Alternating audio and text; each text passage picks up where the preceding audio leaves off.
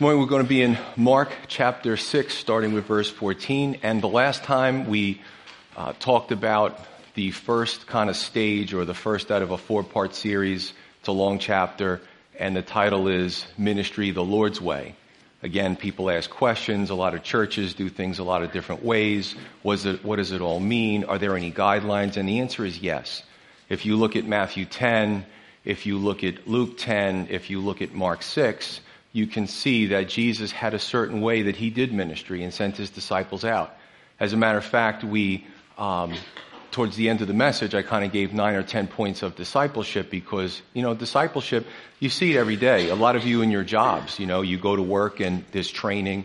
Maybe there's an apprenticeship program. That's discipleship. So we use discipleship even in the secular world, and it's something that Jesus really perfected, being the Son of God, of course. We do have some handouts, again, at the info table about what to expect in discipleship. Many of you know Pastor Luis and Calvary Carney. He has an ongoing discipleship program, and there's always a percentage that wash out. It's just the way it is. They washed out in Jesus' day. People come in, they have a preconceived idea of what it is, and then when it gets tough, they decide, they make a choice, and some people bail out. So hopefully the handout will help us to understand what it's all about before even jumping into it, and certainly to pray about it. Today we're going to talk about King Herod, which is unusual. So we have this thing about the Lord doing ministry, and then King Herod, who's a historical figure. I'm going to use secular history to back up what the scripture is saying. And it's kind of funny, when I looked at Herod in the secular sources, they all mention the Bible. They couldn't help but mention the Bible, because they're intertwined, right? The Bible is history, but it's also God's inspired word.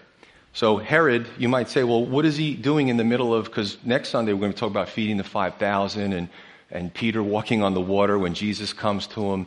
What does this all mean? And I think the answer is that ministry now starts to turn in the life of Jesus Christ.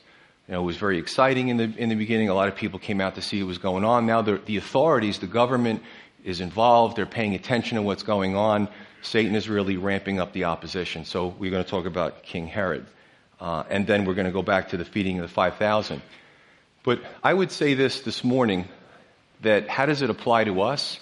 Well, listen, somebody here might be a CEO of a company. You might be a president of an organization. You might be the top in your field. You may have complete autonomy in what you do. And be careful of that power. Unchecked power, how you can wield however you want. I mean, you see it in our politicians, especially in the federal government. They act as if the rest of the world doesn't exist, the rest of the country that they're supposed to be serving seems to have gotten lost. But I think through the life of Herod, we can see this character study of a person who had total autonomy, but unfortunately the demise that happened to them in the end. Now, many of us may not fit into those roles, but certainly as we start to be elevated in a sense, we really have to keep our pride in check and make sure we understand that any elevation ultimately comes from God, and learn how to handle that elevation. Certainly the maximum absolute power corrupts absolutely is going to apply here. So starting with verse 14, it says, "Now King Herod heard of him," meaning Jesus, "for his name had become well known, and he said, John the Baptist is risen from the dead, and therefore these powers are at work in him." Remember, Herod killed John the Baptist, so he's getting a little paranoid here. Others said, "It is Elijah." And others said, "It is the prophet," or like one of the prophets. But when Herod heard, he said, "This is John whom I beheaded. He has been raised from the dead." So Mark gives an aftermath first, the death of John the Baptist. And then he goes into Herod's consequential fear and regret, re-aggravated by John the Baptist's similar ministry to Jesus. Remember, Herod didn't know Jesus. He had familiarity and contact with John the Baptist, but there was incredible similarities in their work. Now, history tells us that this Herod is Herod Antipas. And these were a line of, again, autonomous rulers, however, albeit under the power of the Roman government, under the emperors. But Herod Antipas was one of the sons of Herod the Great, who was another brutal ruler. The apple didn't fall far from the tree. And he hears of, Herod Antipas hears of the Lord Jesus' ministry and thinks, well, this must be John reincarnated. Again, he's got all these weird ideas. But let me say this, that even when we're persecuted, when somebody identifies us with the Lord Jesus Christ, that is a compliment. You could be going through something so difficult at your job or during the holidays with your family members, and they associate you with Jesus, living a good life, a similar ministry, the words of comfort come out of your mouth, the scriptures roll off your tongue. That's a compliment. Well, John lost his life, but he's spending eternity in heaven. I'll submit to you that where John the Baptist has been since this happened, these 2,000 or so years, imagine the enjoyment that he's experiencing right now compared to the little speck and the drop in the bucket of his life on earth. So something's changing. There's an undercurrent of persecution. Things are becoming more difficult in ministry, and that's very interesting. Because what happens when American Christians start to be persecuted like our brothers and sisters overseas? How is that going to change us? How is that going to change our devotion? I mean, almost every Sunday I read about just a small fraction of the entire rest of the world of Christians who are being persecuted just because they're Christians. They didn't do anything wrong. It's just illegal. Well, some may end up as in John 6, when I covered and a lot of people don't know that this is even in here, John 6, verse 66, right? 666, where Jesus starts to step up his teachings, and a lot of Jesus' disciples walk away and follow him no more. Jesus had probably well over 100 disciples. A lot of people don't know that. And in the end, he was really left with his 12. Is that a fault of Jesus Christ? Did he not do discipleship right? Of course not. It's a condition of the human heart. Also, Psalm 44, my son and I were doing devotions. He likes the Psalms, and I'm reading the Psalm. I haven't read it in a while, and it just talks about, the psalmist talks about how at that point, God's people were trying to do the right thing, and they were still losing battles, and they were still being persecuted, and this was a conundrum for the psalmist. And I enjoyed that because it's not like the prosperity gospel teaches. We can be doing all the right things and still become persecuted, hence the handouts in the lobby. But what do we find out? That Herod is haunted by what he did. Even the ungodly at times are haunted by their thoughts. Right? And they may have different reactions to those thoughts. They may still have a little bit of a conscience left that tells them this is wrong. So here are the choices. Number 1, repent and be saved. Or 2, maybe some are experiencing this morning. Keep stuffing it. You hear the truth, you hear the word, keep pushing it down. You keep putting it compartmentalize it to a point of the mind that you don't want to deal with it right now. Keep fighting it. You know it's the truth, but you keep rejecting it. And then you end up like Pharaoh, who eventually the Lord hardened. And also like Herod. And we'll talk about his demise a little later in the teaching. Now this is important as well. At the other end of the spectrum, you can have those that come to Christ and are very tender-hearted. And in their end of the spectrum, they carry a lot of baggage to the cross, but they don't leave it at the cross. They're so overcome with some of the baggage that they've carried over the years that they can't forgive themselves. If that's you this morning, I want to encourage you. I say this, how can you condemn yourself for something that God has forgiven you of? Think about that for a moment. Jesus paid any of your sins that you guys have dealt with, that I dealt with, you give it up to the Lord. Jesus already took care of it at the cross. So how can we continue you might be in a situation right now where you just feel unworthy. Maybe you're in church this morning, but you haven't come in a long time because you're just living in condemnation. There's no condemnation in Christ. We're not always going to be walking on air spiritually. We're going to have those difficult times. So I want to encourage you, give it to God. Let him take it. Leave the baggage at the cross. However, in Herod's instance, he didn't repent, and we'll talk about that. Verse 17, for Herod himself had sent and laid hold of John and bound him in prison for the sake of Herodias, his brother Philip's wife, for he, meaning Herod Antipas, married her. For John had said to Herod, it is not lawful for you to have your brother's wife. Therefore Herodias held it against him and wanted to kill him, but she could not, meaning because she did not have the power to do that. So let's look at this in stages. Let's look at this in how the Lord was trying to get Herod's attention, because he loved Herod too. He died for Herod's sins as well. But he may also be trying to get our attention. So let's look at some of these steps that apply to Herod and also may apply to some listening this morning. Number 1, verses 17 through 19, the conviction. What's the conviction?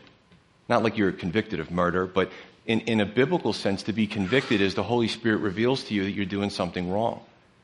God is telling you, you really shouldn't do that. And we had a whole discussion several years back about the conscience and the mind and where different thoughts come from and how to deal with it and execute the right thought with your will. However, let's look at this for a minute, the conviction. Some say, make it stop. In Herod and Herodias' case, they use violence and incarceration to make it stop. Some people use substance abuse. Some people use other things. So Herod Antipas here he married a woman prior to Herodias. He divorces her so he could have Herodias, who's the wife of his half-brother Herod Philip. Again, this is all secular history. Now, this must have made for interesting family get-togethers, to say the least. So, talk about, you think you got problems in your family? Let me tell you something. The Herods had real problems in their family.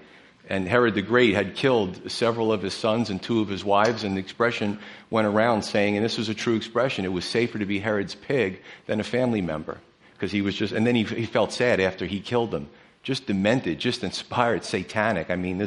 So I just want to encourage you, if you're going through family troubles, look at the Herods and you'll feel much better. But the point is, the first step is the conviction. What do we do when the Lord convicts us and shows us something? We're not to be drowned in sorrow, but we're supposed to act on that conviction, to do something with it. Verse 20. For Herod feared John. Now he's got the power to lock him up, but he feared him, knowing that he was a just and holy man. And he protected him. And when he heard him, he did many things and heard him gladly. Boy, this is bizarre. This whole story is bizarre. But again, it's backed up with history. The second thing that we looked at is the attraction to the truth. Herod was a very double-minded man, but there was part of him that longed to talk to John. In my mind, because I have a very active imagination, I can just picture Herod at 2 o'clock in the morning putting on a robe and a cloak and going down to the cell area and taking the cloak off and saying to the guard, "It's me, don't say anything or I'll kill you." Put the cloak back on. He goes to see John the Baptist and they're talking through the bars. Right? This is not uncommon. Missionaries in communist lands who have to toe the line for the Communist Party secretly want to speak to these missionaries about this Jesus that's doing all these wonderful things. Nick at night, remember Nicodemus? He came to Jesus at night, right? He didn't want to do it in the daylight where everybody could see him, breaking ranks from the rest of the Pharisees. This happens, and this will happen with us too. This attraction to the truth, which can happen simultaneously with conviction. So Herod feared John, but Herodias hated John. And I believe that John just kept preaching to Herod because he was hoping to convert him to the truth. Verse 21. Then an opportune day came when Herod, on his birthday, gave a feast for his nobles, the high officers and the chief men of Galilee. And when Herodias' daughter herself came in and danced and pleased Herod and those who sat with him, the king said to the girl, "Ask me whatever you want, and I will give it to you." He also swore to her, "Whatever you ask me, I will give to you, up to half of my kingdom." So the third part in this is the compromise. Now, we don't always have to take the compromise. We can just repent and escape the rest of the nonsense that Herod is dealing with. But the third part is the compromise. This was fueled by alcohol, lust, and pride, which was a deadly combination. And this occurs if repentance does not win out. You have to understand this morning, if you don't know the Lord, there is a battle for your soul. Satan knows you're here sitting in this pew, hearing the word of God. And he's going to try really hard to keep you from allowing the word to change you in the inside. There is a real battle. I've seen some movies that have done it really well where a person can actually see into the spiritual realm and it's just they look around and it's totally different. There's angels and demons doing battle, some tugging at the hearts of people to try to steal their souls. So this is what's going on. Now, let me just say this, that young girls in that culture didn't dance before men. We're reading into it a little bit, but taking this with history, this was a lascivious dance. It was a sensual dance to get the king's attention. And it must have been some show for the king to promise her half of his kingdom. And you got to ask yourself, what type of parent would allow their child to do something like this? Well, it happens today as well. And I tell you, even on a lesser scale, some parents live vicariously through their children. And some Christian parents do that as well. And they don't want to talk about it because it's a sacred idol to them. Proverbs 22:6 says this, "Train up a child in the way he or they should go, not the way we want them to go as parents. And when they get older, they will not depart from it." There is a way that God has for every child, including my son. I don't want my son, well, definitely not the bad parts. I don't want him to be like me. I want him to be who God has made him, unique and special. And he doesn't have to be like me. So I know I'm getting off the topic a little bit, but this is important because I've seen it. You know, we have to train up our child in the right ways, be a good example, try to not be hypocrites as much as possible, but to see what way God has them go. Now, certainly we don't want them to go down the wide path of destruction, but it really isn't us for determine every little piece of our child's future. You know, I ask my son, what do you want to do when you get older? Well, he actually just wants to stay home and not work and have mom and dad take care of him.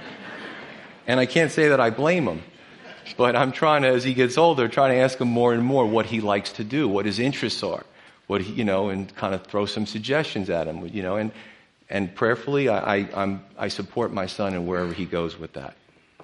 But we started with compromise. Compromise will always lead to instability. If we've lived long enough, we've all compromised in some fashion, and it's hard to look in the mirror when we compromise. Because part of us wants to retain the things of God, and part of us wants to do things to make a path easy for ourselves. So we don't have to make the hard choices, and that's not a good thing. Verse 24. So she went out and said to her mother, "What shall I ask?" And she said, "The head of John the Baptist." I say that with emphasis. Immediately she came in with haste to the king, asked and said, "I want you to give me at once the head of John the Baptist on a platter." And the king was exceedingly sorry, yet because of the oaths and because of those who sat with him, he did not want to refuse her. And immediately the king sent an executioner and commanded his head to be brought. And he went and beheaded him in prison, brought his head on a platter and gave it to the girl, and the girl gave it to her mother. The fourth point. The inability to stop a tragedy due to pride. Be careful of open-ended statements. Whatever you want, up to half my kingdom. I bet he didn't see that one coming out of left field. Now remember, this is also Herod's birthday. It probably went down as the worst birthday party he ever had. But you have to wonder what type of relationship Herod had with Herodias. I mean, it must have been completely sensual or fleshly, or they were mutual vipers that could only live with each other and couldn't have anybody else. You have a man who puts John in prison to shut him up and probably to shut his wife up as well. And a wife who devised a deceptive scheme to undermine her husband's desire to keep John the Baptist alive. Now, I looked through some interesting things on this, and there's Jerome the historian, I believe he was the 3rd century. He said that it's been written outside of Scripture that when the head of John the Baptist was brought, that Herodias took a sharp object, pulled his tongue out, and took the object and thrust it through his tongue. No respect for the dead, no respect for the greatest prophet that was ever born among women. But that was symbolic of shutting his mouth permanently so she could do what she wants. God help us if that's our idea of the life that we want to be in. God help us if we reject those that lovingly tell us this is not the right path to go on.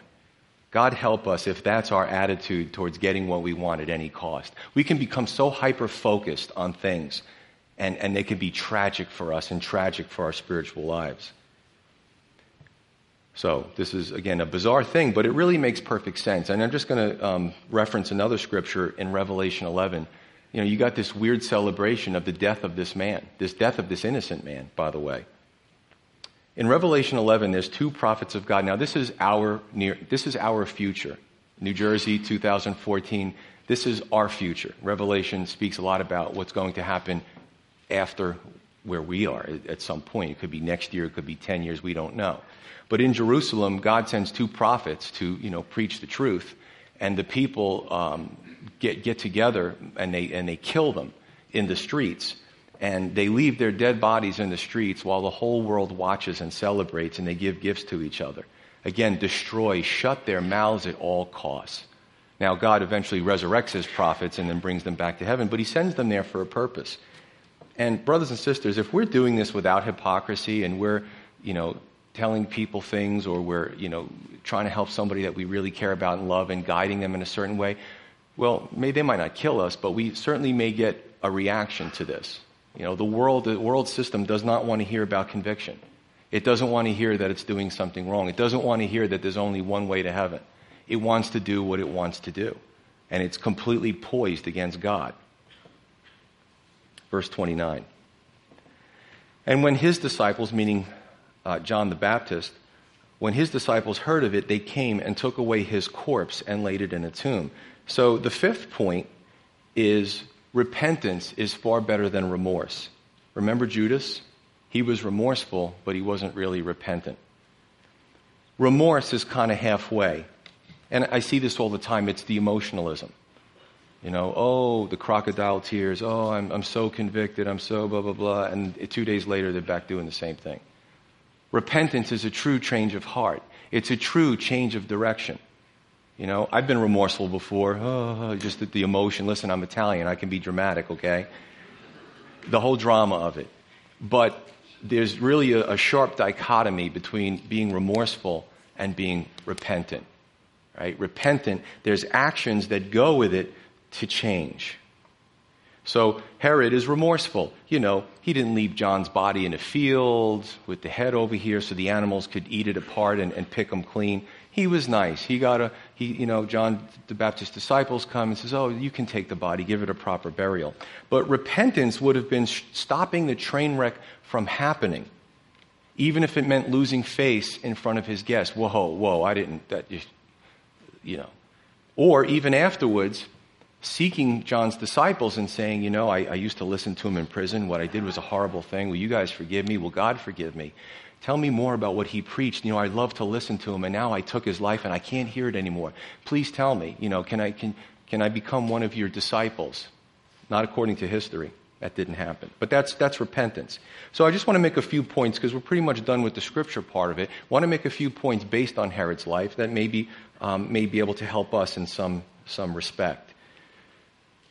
Do you ever wonder why the religious leaders didn't petition Herod's court to stop John the Baptist from being killed? The answer is that the religious leaders were bedfellows with the political system. They didn't like him either. You know why? Because he exposed religious hypocrisy. And I'll tell you this, that a person who lives a righteous life that's not a hypocrite, when they expose things, they're the most hated person on the planet. So nobody liked John in the end, and certainly nobody came to Jesus' aid at the end either. They just wanted to shut them up. Second point is that when we see what happens to John the Baptist, and we know what history says about Jesus and his disciples, do we have any right to expect a fairy tale ending in our own temporal lives? Are we that special that we are better than Jesus or the disciples? Are we not supposed to go through trials? This is what the prosperity gospel does. It feeds on that root of self-preservation, and it feeds it, and it feeds it. And basically it says whenever there's trials that come, your character does not have to be grown, because what's going to happen is God's going to save the day for you. And if he doesn't save the day, you can save the day because he always wants you to be healthy and wealthy. That's not reflected in Scripture. You realize in Hebrews 11:35, it's one verse, that in the same verse it says that women had their dead raised to life, a victory in the temporal realm. But it also said, but others accepting death for a better resurrection. Same verse. Some people had temporal victory. Some people did not. But both of them had spiritual victory, that better resurrection, right? So to let go of everything that we have for the sake of where God will take us. That's pretty impressive. I would say this: be careful of trying to straddle God and the world that you think is doing so much for you, because you'll eventually compromise. Third point, you have this interesting relationship between Herod and Herodias. She had the hatred, and he had the power to carry out her hateful thoughts and wishes. We have to be careful who we yoke ourselves to. Now, Corinthians, the Apostle Paul writes, 1st and 2nd Corinthians, he says, when you get married, if you're a believer, you got to be yoked to a believer. If you're a believer, you can't be yoked to an unbeliever. And back in those days, and you still see it today in some older farms, they had this, looks like a lowercase m. It was a wooden yoke, and each animal would be put over the animal's shoulders. Then they would fasten both animals in, and in the center would be a rod or some type of heavy strap, and it would be attached to a plow or some type of farm implement. Now, what you would do is you would take two animals that were similar size, similar strength, similar age, right? Maybe, and what you would do is you put them together so that they could work in harmony and have a synergistic effect to do a better job in plowing the fields. However, if you had one animal that was large, energetic, and strong, and you had a little animal that was neither, you would have this constant twisting of the yoke, and nothing would get done. The plow would zigzag over the field if it even did anything, and you'd be doing a better job just having one of the animals. I love the illustrations in the Scripture. When we're married, we need to yoke ourselves with like-minded people. If you have a fire for the Lord, then find somebody who has something similar. If you get married and one of you is saved and the other one still isn't, then just pray for that person to be saved and be a good example to them. Why am I saying this all? Because it's not just marriage. Sometimes we yoke ourselves in our professional lives. We yoke ourselves in our peer groups. We yoke ourselves to others, even in the church. And what happens is, if they're one of those types of person that is not on fire for the Lord, or they mock, or whatever, what have you, they will drag you down. And your work for the Lord will not get done. And I've seen it in the church. God has a plan for your life, and you yoke yourself to another person who doesn't care. And they don't share the same things that you do. And when they go down, they drag you down with them. It's a very, very interesting concept, and it's an important one for us to understand. The fourth point is that John the Baptist was the voice of conviction to Herod, and Herod eventually has him killed. Herod was a double-minded man. He flip-flopped. When he was with his wife, you're right, we should do something about him, talking about us like that. When he's with John, he said, tell me more about this Scripture. Tell me more about this God that you serve. And he would just constantly go back and forth, and eventually he was put in a position where he had to take the life of John the Baptist. Imagine him giving that order. Believers, we become unstable in all our ways when we're double-minded. James tells us that. There's sometimes I deal with believers and they're frustrated and they're mad at God, and maybe they're mad at their church or their pastor, but what they're not looking at is themselves. We have to be single-focused. We have to have a single goal. We wouldn't do that in our professional lives, would we? We have one goal here and one goal that's opposite, and we're going in two directions, we get fired. Why would we do that in our spiritual lives? Herod had different goals and different focuses, and he kept flip-flopping. That's called being double-minded. And that will make us unstable. The Bible's very clear about that. And the last point, Herod made a triple fatal mistake. Number one, you can only say that he probably was lusting after his wife's daughter, so that's one problem. He had a foolish, evil oath that was born out of lust and drunkenness. And 3, he makes good on his evil oath. Now you have to wonder, what type of friends and guests did Herod have at the party? Did anybody love Herod enough to just kind of scoot over to him and say, "Psst, King, bad idea. Change the channel, change the subject. You don't have to go through with this. We'll support you."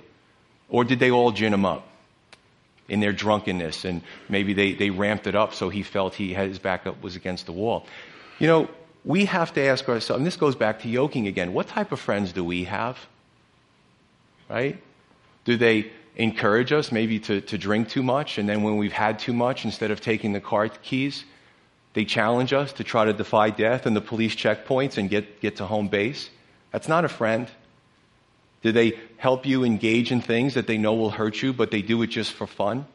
Listen, I lived on both sides of the cross. I lived that life. And you know what? I treasure my friends who I have today because I know they're always looking out for me. And if they rebuke me, I know it's for my own good. Sad to say, I might have been in the life before Christ. I might have been like one of those friends, and I wasn't a good friend either. Sometimes it's time to evaluate our relationships and who's around us. Make some hard decisions. Now, don't get me wrong. I'm not absolving Herod of his sin and what he did. Here's the rest of the story according to history.